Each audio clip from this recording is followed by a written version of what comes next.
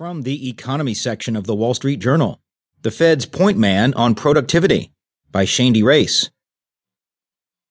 In the mid-1990s, when John Fernald had to write a memo for his bosses at the Federal Reserve on the merits of internet access at work, he was stumped. "I couldn't quite get what the benefit was," he recalled in a recent interview. Today, the Fed economist has a clear and very influential view.